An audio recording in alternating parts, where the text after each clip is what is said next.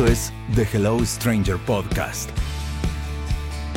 Bueno, acá estamos, Fonsi. Acá estamos. Bienvenido Vivo. acá al segundo podcast de Hello Stranger. Un honor. Bueno, Un honor más- estar aquí. Más que podcast, es una charla de amigos. Claro, de eso se trata, ¿no? Creo que es el primer podcast que hago en mi historia. Qué honor, mirá qué Digo, bueno. convengamos que es un formato relativamente nuevo, pero primero sin duda. Bueno, es mi segundo. Sí, Como escuchamos. experiencia, guíame. Escuchamos. Vos me guías, cuidame. Te dirijo un poco. No sé cómo te ves dirigido por mí. Ahí, Yo me sí. veo, Te ves, ya ¿no? me vi. Ya te vi. Ya me sé dirigido por vos. Hicimos una gran peli acá con Fonsi hace un par de años atrás, todo por el ascenso. Todo una linda por el comedia. ascenso, sí. Una gratísima experiencia. Para mí una de las confirmaciones de que cuando se la pasa bien haciendo, eso se ve en el resultado reflejado. Digo, hay mil ejemplos diferentes, pero por lo general yo soy muy confiado de eso. Para mí es clave la buena experiencia y el durante para que el después sea mejor. Coincido. Creo Sea que mejor. los tres, todo el elenco fue genial, pero el lazo que hicimos, la unión La que dinámica hicimos. de laburo, sí, Sí. se armó una dinámica, eso, de tu parte como de total libertad y de poder, dale, improvise, tiren la que quieran. Recuerdo Y que esa proponer. era una de las pautas. Sí. Me acuerdo de nuestro primer almuerzo, cuando te di el guión, que me dijiste, yo voy a poder improvisar. Bueno, pero... No, bueno, pero Es también como el que aporte sí. de Ariel, Pérez de María, de Fer Goberbun, Sí. que había ahí como una dinámica entre los tres muy disímil y a la vez muy funcional y muy orgánica. Eso estuvo bueno, tu parte aprovecharlo y dejar que fluya, ¿viste? ¿Te acuerdas cuando terminamos de tirar una toma y estamos en medio de la ruta? Bueno, chicos, todo suyo. Claro. Hagan. Fue contraproducente porque después el montaje tenía para ¿Cómo hacer hacía para pegar eso? una peli más. Era una peli más de improvisaciones y de... Bueno, me vale cosas. que sos sobre. Sí. Que no Pero fue falta. lo tuve que cortar con una lágrima. Sí, pero- pero está bien. Mejor que te haya quedado corto. Bueno, esto es lo único que hay para armar esta escena. En el montaje de la peli armé varias cápsulas con eso que quedó afuera. Y las más interesantes surgieron en esa semana que hicimos en Mendoza. Esa semana el dólar había saltado a los 30 y creo que se pusieron a improvisar sobre ese tema y tiraron, ¿el dólar cuánto está ¿te ahora? acordás? No, hicimos una pausa y dijimos, bueno, para. ¿Cuándo se estrena esta película? De acá, año y pico, bueno, calculemos. Y va a estar 80. ¿Qué tiramos? 60. 65 y le pegamos. Le pegaron al ustedes. momento del estreno. Sí. Estaba... Estaba 65. Y después dicen que es un país, ¿cómo se llama? Impronosticable. No, Chicos, somos... pero lo conocemos ya. Ya Ya está, sabíamos. ya sabíamos. Bueno, todas esas cosas que surgieron del rodaje delante de cámara y detrás de cámara. Más en Mendoza, con nuestro viaje a Mendoza. eso hermoso siempre. Mendoza. Fue una road movie el rodaje en sí mismo. Además, claramente, de la peli, hicimos esa. Fuimos viajando, avanzando, grabando. Y en Mendoza nosotros 4 tuvimos una situación real una noche muy parecida a lo ficcionado en la peli. ¿No? Creo que una noche salimos todos ahí a tomar un whisky, a tomar Sí, algo. claro. Que ¿no? terminamos en algún lugar. Terminamos en algún lugar, todos rotos, sí. Gente muy hospitalaria. Nos recibieron Sí, con los claro. brazos abiertos y todo. Y buenos vinos siempre. Pero bueno, te repito, yo soy muy confiado de eso, de cuando se arma dinámica dentro del set, fuera, durante, con todas las áreas, un nivel de confianza, por lo menos delante de cámara, que yo necesito confiar, o por supuesto en el director y mis compañeros, pero el cameraman, la cameraman, el que está atrás, el que está él o la microfonista, Todos. necesito confianza para poder exponerme ahí, estar ahí delante de cámara, expuesto y fallando y probando cosas y puteando hasta que acertás y te gusta y no sé qué, pero eso sin esa red de contención que es esa onda Que es todo el que se equipo. genera, que es el Sí. equipo. Lo mismo digo como director, le está bueno tener esos compañeros. Y en todo por el ascenso sucedió algo fantástico. Es un Sí. equipo muy lindo. Yo creo que también era las ganas de viajar, de hacer el road movie. Estaban como todos muy compenetrados, muy... Sí. La verdad que es para agradecerles. Yo creo que también el equipo que se formó es gente que me conocía y sabía que era mi primera peli y dijeron, vamos a poner todo para ese No, y linda. también la impronta que, porque podés pensar en cuáles son los motivos o cómo hacer para generar eso, y no es tan misterioso, porque por ahí suena a que no, cuando se arma, que muchas veces pasa eso, que a veces no entendés por qué, pero se armó una. Pero yo con el tiempo identifico que hay formas de armarla adrede, y que tiene que ver con las cabezas, fundamentalmente el director, o los protagonistas la parte del elenco, Sí. La cabeza del DF, hay algo de bajada, de impronta que se puede hacer a propósito.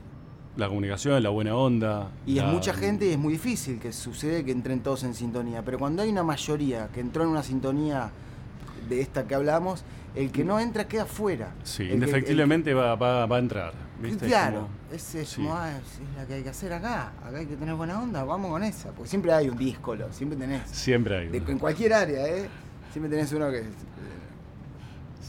es muy quijilloso, o que, bueno, sí, está bien, pero ante todo buena onda. Está bien, chico. pero y en general nos gusta lo que hacemos. Entonces también, viste, a veces decís, pará, ese quijilloso, escúchame, ¿qué haces? Mirá dónde estamos, mirá lo que estamos haciendo. Sí. Está lindo, está bueno. Y además el resultado, o lo que estás haciendo, no es física cuántica, contaduría, viste, que te tiene que dar cero el resto y no sobrar. Acá Eso. estamos hablando de un producto muy sutil en cuanto a la valoración posterior, viste, como hay gente que le gusta, le puede gustar, gente que no, gente que... Claro, muy subjetivo. ¿Viste? No es una Totalmente, ciencia exacta, no es una ciencia. que es lo más lindo que tiene para mí. Pero claro. Como que hay algo así, atado a una cosa medio mágica, medio sucedió en ese momento, en ese contexto, con esa en medio de gente, la pasó escena eso, que uno ve y digo, pará, no era yo, está genial lo que tiraron. Y nos pasa a todos los que estamos detrás de cámara que de repente tenés que callar porque te estás riendo. Sí. Digo, ¿de dónde sacó? Lo estás anotando en tu mente, es este momento queda, se imprime. Exacto, se imprime. Hace poco se cumplieron, creo que 20, de 9 reinas. Que 20, ¿no? 20. Sí, 20. Bueno, Una 22. locura. Es un montón igual. Es un montón. Estamos grandes. Pero pensaba recién en la remake que se hizo en Estados Unidos. Y pasó sin pena ni gloria. Tenía mucho que ver con un contexto, con quién lo hizo. Bielinski, el director y autor, tenía palabra por palabra pensada, y estaba, viste, que después, claro, la traspolaron a otra idiosincrasia, a otro ámbito de laburo, con otros actores, en otro lugar, y sí, no estaba mal la peli, pero no es esa, no es Nueve Reinas. Pasó acá. No tuvo nada que ver, pero pasó lo mismo con hablando de esto, ¿no?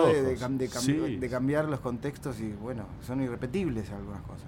Sí, intentaremos hacer igual la remake, la segunda parte, veremos cómo vamos por eso. Vamos por esa. Sí, en realidad es, digo, no para no ponerle un título, es estirar esa fórmula, ¿viste? Estirar ese modo, tratar de ese modelo de laburo. Exacto, de ser conscientes de que, bueno, a ver, el aquí y ahora, ¿dónde estamos? Siempre me llamó la atención de estar detrás de cámara, como en producción, en otras áreas, ver a los actores con esas dudas. Yo estaría haciendo esto, yo diría estas cosas. Claro. Entonces, al comienzo de la peli, en la etapa de preproducción, llamé a mi asesor futbolístico, Martín Herrera. Sí. Che, escuchame, inventamos el nombre, inventamos el Atlético Saavedra. ¿Existe la posibilidad de que juguemos en Mendoza así? Sí, claro. Que me tiró todo el tema del fixture, se tendría que anotarse en una liga platense, después subir al Federal B, varios años ahí, ganar, ascender al Federal A. Me acuerdo que armamos todo eso y antes de hacer la lectura de guión se los había tirado a ustedes. Claro. Ustedes en este momento están acá. Claro. Bueno, es un proceso parecido cuando armás personajes. Por ahí tenés 3 textos, pero vos ya sabés qué le pasó a los 5 años a tu personaje, sabés que no le gustan las ciruelas pasas, todos datos innecesarios. No porque esto de la liga no fuera necesario, pero necesitas coherencia y tener una historia de tu personaje, de dónde viene, qué le gusta, qué no, sus padres son separados, o no, ¿viste? Claro. Tratar de llenar toda esa mochila de información de la historia de alguien, que después es para decir, maestro, pase, su auto lo está esperando. Pero en ciertas frases, en ciertos momentos claves de la peli, se nota. eso se nota. Habíamos tirado la profesión de cada uno, si bien en Todo por el Ascenso está tu profesión, Sí. ahí, y está más sutil, pero está la de Ariel, Claro. pero la del Colo no, y habíamos tirado que era un tipo más cerrado, más tímido, un matemático, un ingeniero, y en un momento él tira que no estaba en el guión, que es, vamos a ganar porque es lógico, Claro. es matemáticamente posible. Claro. Entonces, Esa es su estructura de pensamiento para todo. ¿viste? Se imprime esa. Ahí está su personaje. Y hablando de personajes, ¿qué personaje estás haciendo ahora? ¿Qué es de tu vida laboral? ¿En qué Estoy andas? incursionando en nuevos territorios, llámese conducción. Recién vuelvo de Mendoza, estuvimos 20 días grabando para Paca Paca, un programa sobre ciencias para niños y niñas. Bueno, no tan niños, en realidad es más como para una franja más preadolescente. ¿Cómo te hallaste ahí de conductor? Me imagino que bien frente a cámara. Y fue un desafío grande porque, imagínate, mirar a cámara es mala palabra como actor. Como lo último, Claro. nene, estás mirando a cámara. Las primeras puteadas haciendo tele era, no mires la cámara. Tampoco te tapes, entonces hay una relación con la cámara que tenés que saber dónde está, pero no podés mirarla nunca, claramente. Y acá era todo a cámara,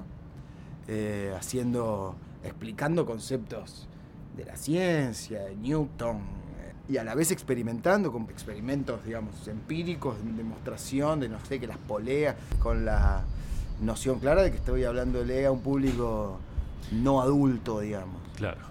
Fue un desafío eso, ver desde qué lugar, sin ser un payaso y decir, sin ser, viste, hola chicos. Claro, para un público adolescente, difícil. Pero habrá sellado el personaje, habrá salido todo bien, me imagino. Vamos a ver, no sé cómo todavía Ya no lo sé. veremos, ya lo veremos. Ya lo veremos, a ver cómo quedó.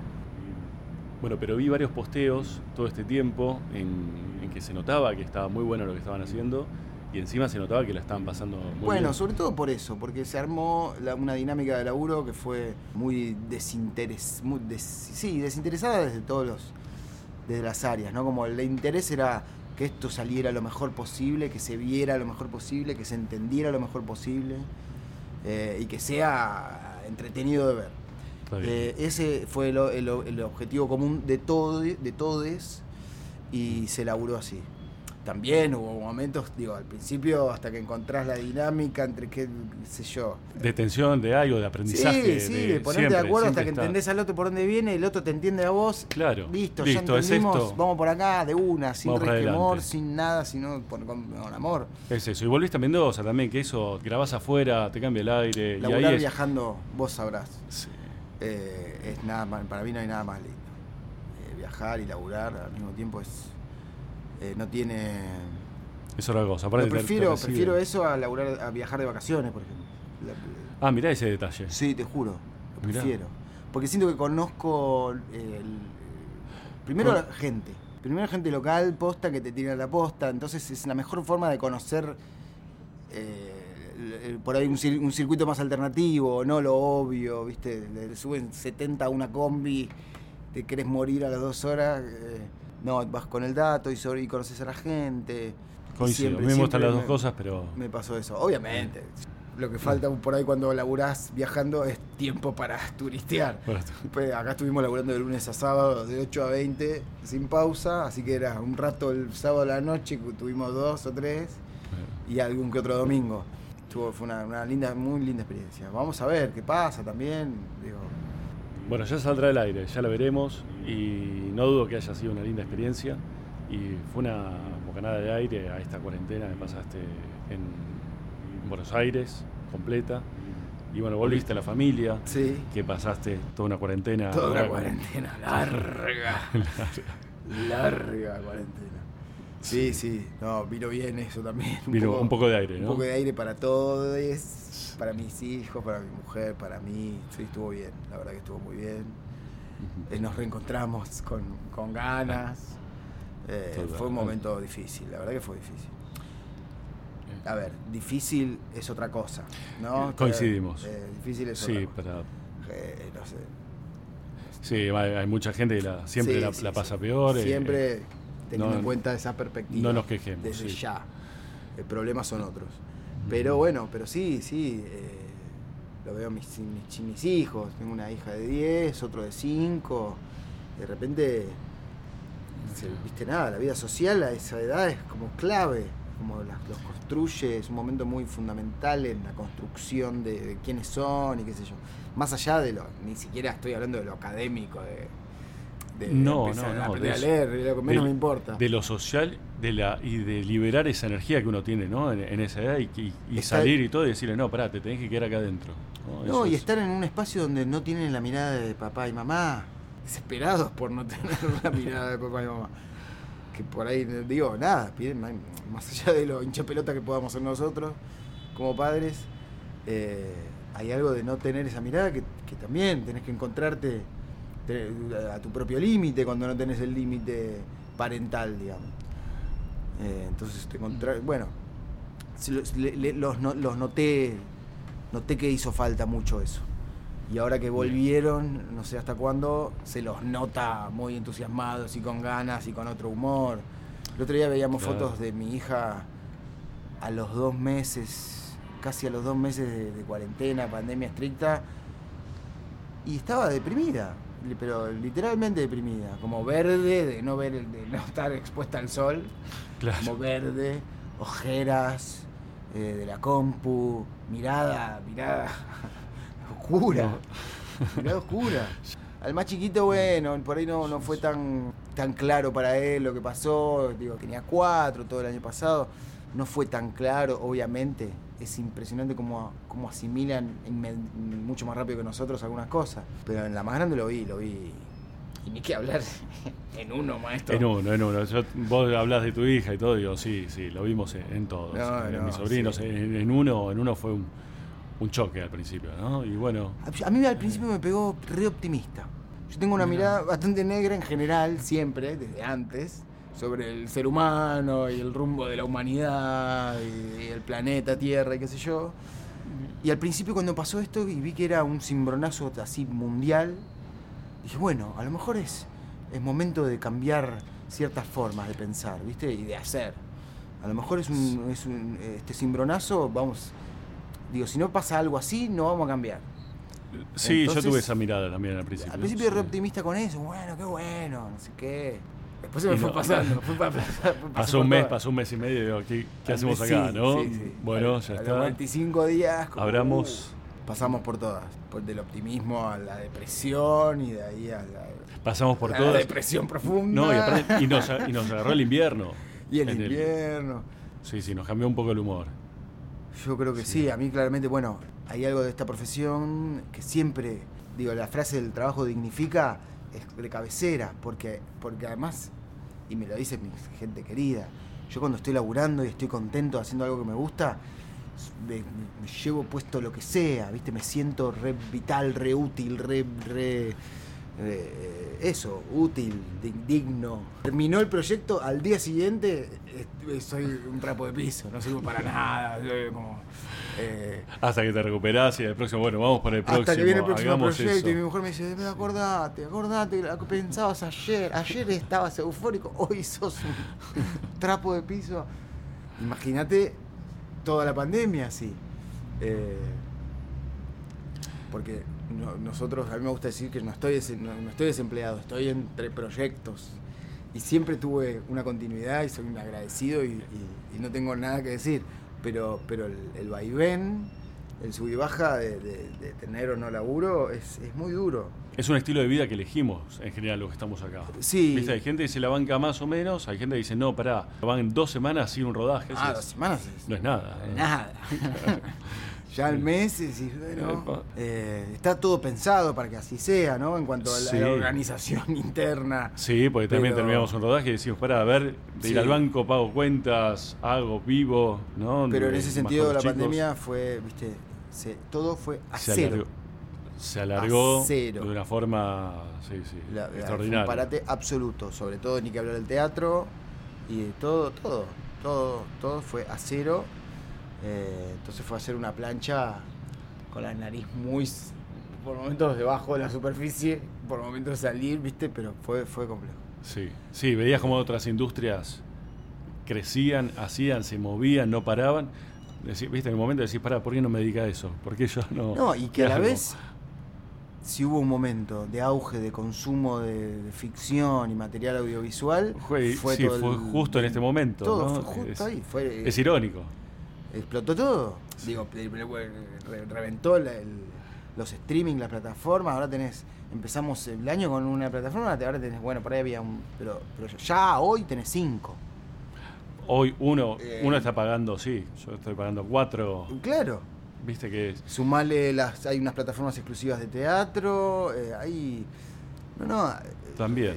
Yo creo, viste que alguien me dijo el otro día, la grilla que era antes de la televisión abierta, ahora es una grilla de plataformas. Claro.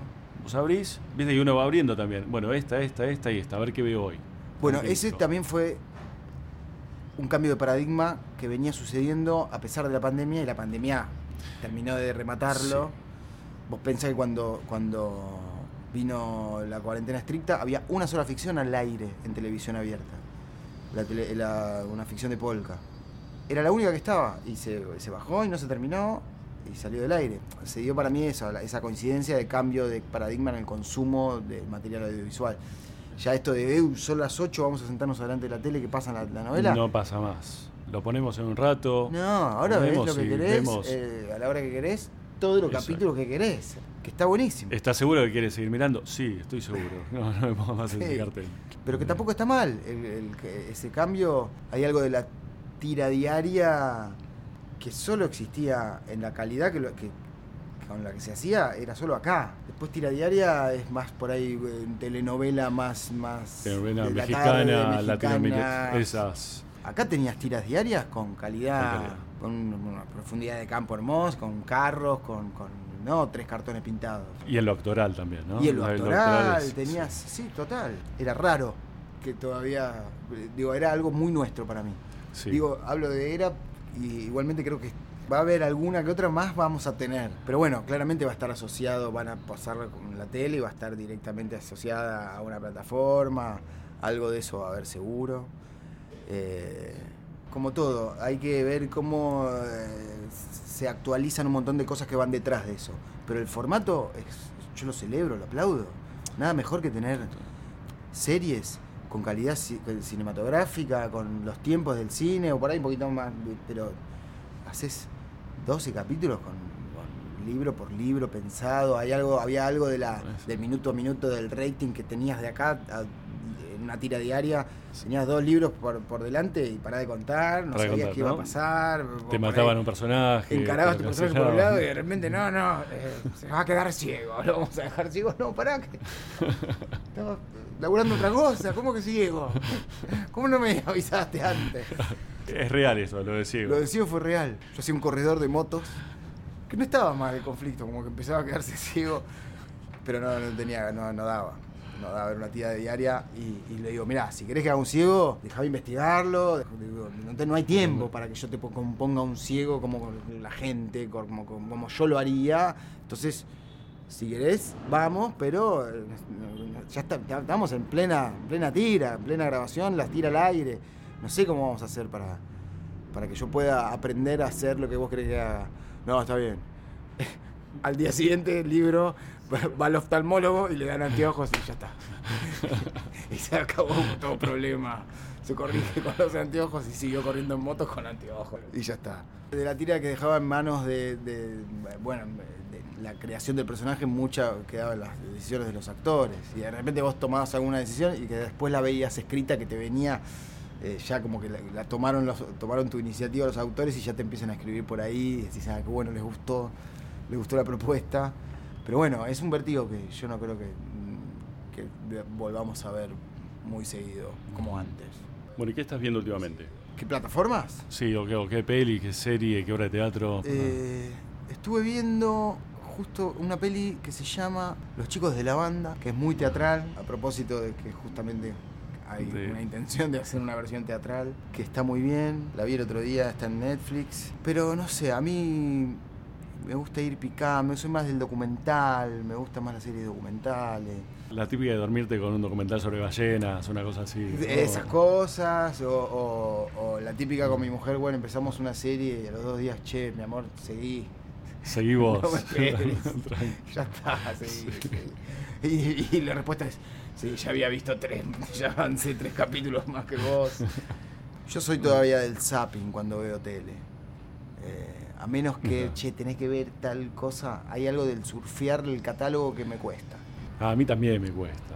Viste que es re típico que te quedas surfeando ahí el catálogo un rato largo antes de elegir algo. A todo el mundo le pasa. O la típica como, en el top 10 rankings incomprobables. Pero que también decís, no, bueno, todo el mundo hablando de esto, yo no la voy a ver. Como haciéndote que vas para otro lado. Me he perdido un montón de series. Las de La Casa de Papel, no sé de qué se trata. Bueno, una que vi que me gustó muchísimo es de HBO. Foodie Love se llama. Está Beatriz Coixet, no sé cómo se pronuncia, y Guillermo Fenning. Te mandaron una serie así, muy intimista, 2 personas que se conocen y hacen turismo gastronómico, cocina molecular con nitrógeno líquido, pasan por todo. Y es eso, la charla entre ellos, la interacción entre ellos según lo que están comiendo y la experiencia sensorial. Es muy linda, muy erótica. Muy erótica en la tensión que hay ahí mientras comen. ¿Viste? Por momentos comparten comer, es muy erótico, no es que haya mucha piel. ¿Quién no aprendió a cocinar o a comer algo para agasajar a su pareja? Totalmente. ¿No? El estímulo de los sentidos, que claramente es erótico también. Y ellos están muy bien. Pero bueno, nada, cerrando esto, lo que más me gusta, creo, del plan plataformas y formato serie es que, y hablando de Foodie Love, es que se pueden hacer cosas más de nicho, ¿viste? Como apuntar a un público más específico que antes la televisión no te lo permitía eso. Bueno, podías hacer una serie o una tira diaria dejando afuera a un segmento enorme. A un segmento, claro, no podías. Apuntaban salvo a algunos unitarios, que cada vez también hubo menos, que en eso sí tenían el formato de serie, si querés. La posibilidad de ponerte específico con algún tema y desarrollarlo, por más que, ¿viste? A mí me han dicho, haciendo televisión, como, no. ¿Qué? Corten, ¿qué dice? ¿Qué estás diciendo? No se entiende, ¿viste? Esto, vos imaginás atrás, ahí está el señor en camiseta comiendo pizza fría y está con la señora con los ruleros, con el ventilador al mango, no te escuchan. ¿Viste? Claro. No, bueno, no, está bien, ok. Sí, parece que todo siempre apuntó ahí, ¿no? Hasta las noticias, ¿no? El famoso Doña Rosa, ¿no? Que le decían, como todo a eso, decís, pará, elevemos un poquito la vara, que está afuera ahora lo puede googlear, puede decir, pará, yo no conozco de esto, a ver, sí. Lo voy a ver. Eso para mí es una ventaja total, como consumidor, como espectador y como hacedor, como actor hacedor. y como... Pero como consumidor también, porque decís, pará, me estás respetando claro. lo que estudié, lo que leí, lo que aprendí, y el que no dice, pará, ¿viste? Lo ve con más detenimiento. ¿Y no te pasa cuando encontrás una serie que tiene un lenguaje que decís, me está hablando a mí, a mis gustos, a mi forma, a mis preferencias? Sí, y incluso he escuchado de gente que dice, pará, ¿sabes qué? Con esta tuve que prestar atención, tuve que estar ahí. Me llamé, me interpeló y me senté en la puntita de la silla. ¿Viste? Ya no lo mirabas ahí mensajeando, chateando. No. Eso para mí está buenísimo. Sí. Y además eso, cuando encuentro algo que me... ¿Cómo se llama? The End of the Fucking World. No sé si viste esa serie. No. Creo que hay dos temporadas, por lo menos hasta donde vi yo. Que claro, cuando encontrás, me está hablando a mí, la abrazás, es mía, ¿viste? Es lo que me gustaría que pase si yo fuera la cabeza de un proyecto. Quiero que le pase eso a la gente que lo ve, como que mirá. Total. Viste, me hablaste a mí, me la apropio, es mía, sí, tome, maestro, llévela, claro, viste, reconozco el lenguaje, sé lo que quisiste el decir guiño, con esto. el plano. Pasó algo así con Dark, viste, mucha gente está acostumbrada a algo más liviano. Claro. Y de repente una vuelta de tuerca que te sorprende y decís, ¡ay, gracias, qué bueno! Vamos por algo así nosotros, siempre elevando la vara. Y seguir en esa línea de una linda peli que hicimos. Ya nos habíamos conocido en una peli linda también, nosotros, ahí en Cómplice del Silencio. Una producción con Italia, con recursos, con todo, fílmico. Tremenda, fílmico. Creo que fue la última... Fue la última mía también en fílmico. 2007 la grabamos. Que siempre cuento la anécdota. Yo tenía un parlamento en italiano, cuento era venían unos periodistas italianos a cubrir el Mundial 78. Yo hacía de hijo de italiano, Jorge Marrale era mi padre. Y venían estos primos. Entonces yo les hacía una especie de guía de turismo al principio, los sacaba a pasear un poco. Sí. Y tenía unos parlamentos en perfecto italiano. Me acuerdo un día, una escena en el auto, yo con estos actores italianos. I miei genitori ci sono rimasti molto male perché volevano che entrassero nella scuola per ufficiale dell'esercito. Bueno, me acuerdo perfecto del parlamento. Y me acuerdo que entré furciando. I miei genitori... sigo. Y volví a arrancar. Nada, tardé 3 segundos. Fueron 4, 5 segundos, ¿querés? Pero en fílmico. En fílmico, el corte, el grito directo, corte, y lo veo salir de la... A Stefano Encherti. Stefano, agarrándose, sacándose los auriculares, revoleándolos, agarrándose el pelo. ¿Qué pasó? Digo, ¿qué pasó? ¿Se puteó con alguno? 5 segundos, me hacía la cuenta de cuántos metros de fílmico había desperdiciado. Tenían las latas medidas. Mi furcio. Yo me quedé, dije, menos mal que no se graba más, que no se filma más. Qué locura. Pero bueno, así se ve también. Anécdotas. Pero bueno, ya está, ya no hace falta. Qué linda experiencia, ¿no? Divina. Leirado, Marrale, Florencia Raggi, Diego Gentile, Fabián Arenillas. Sí, de época, hablando de esos temas. Alessio Boni. Alessio, qué maestro, Alessio. Gran experiencia, muy grata. Grata experiencia, y ya vamos a ir por una tercera peli juntos, Tommy. Y bueno, vayamos cerrando hablando un poco de música. Contame, porque tenés tu banda, contame un poco a ver en qué andás, en qué andan, si van a tocar pronto. El año pasado estábamos haciendo unas sesiones de estudio para subir unas canciones a Spotify, que de hecho hay 2. Interesante. Pero que teníamos la sesión de estudio grabada en vivo y sobre eso terminamos de producir. Nos quedamos sin sesiones grabadas en vivo, entonces empezamos como a grabar cada uno en su casa, y un poco lo que hablábamos al principio. Yo soy como más bicho de estudio, de mirarme a la cara, de que se arme la onda, y esta sinergia. Esa es la base, después laburamos sobre eso. Empezamos a laburar tipo, bueno, te paso el click con una referencia de bata electrónica para que vos grabes sobre eso para el bajista, después me pasaban a mí, yo sobre... no me gustó el sistema, no me funcionó. La banda se llama La Amateur, yo no soy un gran guitarrista ni un gran cantante, entonces la impronta es otra, no es de estudio, de sesión. Entonces dije, no, prefiero que cuando podamos volver a vernos, volver con esa metodología de grabar una base de baterías, bajo, y después por ahí se reemplaza todo, pero en principio laburar sobre algo que tiene sangre y sudor. Eso que se ve el alma de esa sinergia entre los músicos, se nota después. Se nota. Y bueno, ¿en Spotify qué tienen entonces? ¿Cómo se busca? Vos podés poner Tomás Fonsi, El Amateur, buscalo como quieras, de las 2 formas. Y hay 2 canciones, una que se llama En el Pantano y otra que se llama Eso que teníamos. El 17 de abril vamos a tocar en el Espacio Simona. Vamos a ir. El 17 claro, estamos ahí, 17 obviamente. de abril. Escuchame, y me vas a invitar a un ensayo, me imagino. Obvio. Ahora la idea es esa, volver a hacer esas sesiones con las canciones que nos faltan. Dale. Y seguir subiendo. Voy con barbijo, al colegial y todo, pero voy lo que haga falta. Ahí sí, dale, ahí voy a estar. Bueno, voy al ensayo y el 17 estamos ahí viendo la banda, entonces. Dale, Jorge. Bueno, Tommy, gracias por venir. Gracias a vos, placer. ¿Cómo te busco después en el podcast? ¿Cómo me busco? El podcast de Hello Stranger. De Hello Stranger, perfecto. Ahí pronto. Hello Podcast. Gracias, Tommy. A vos.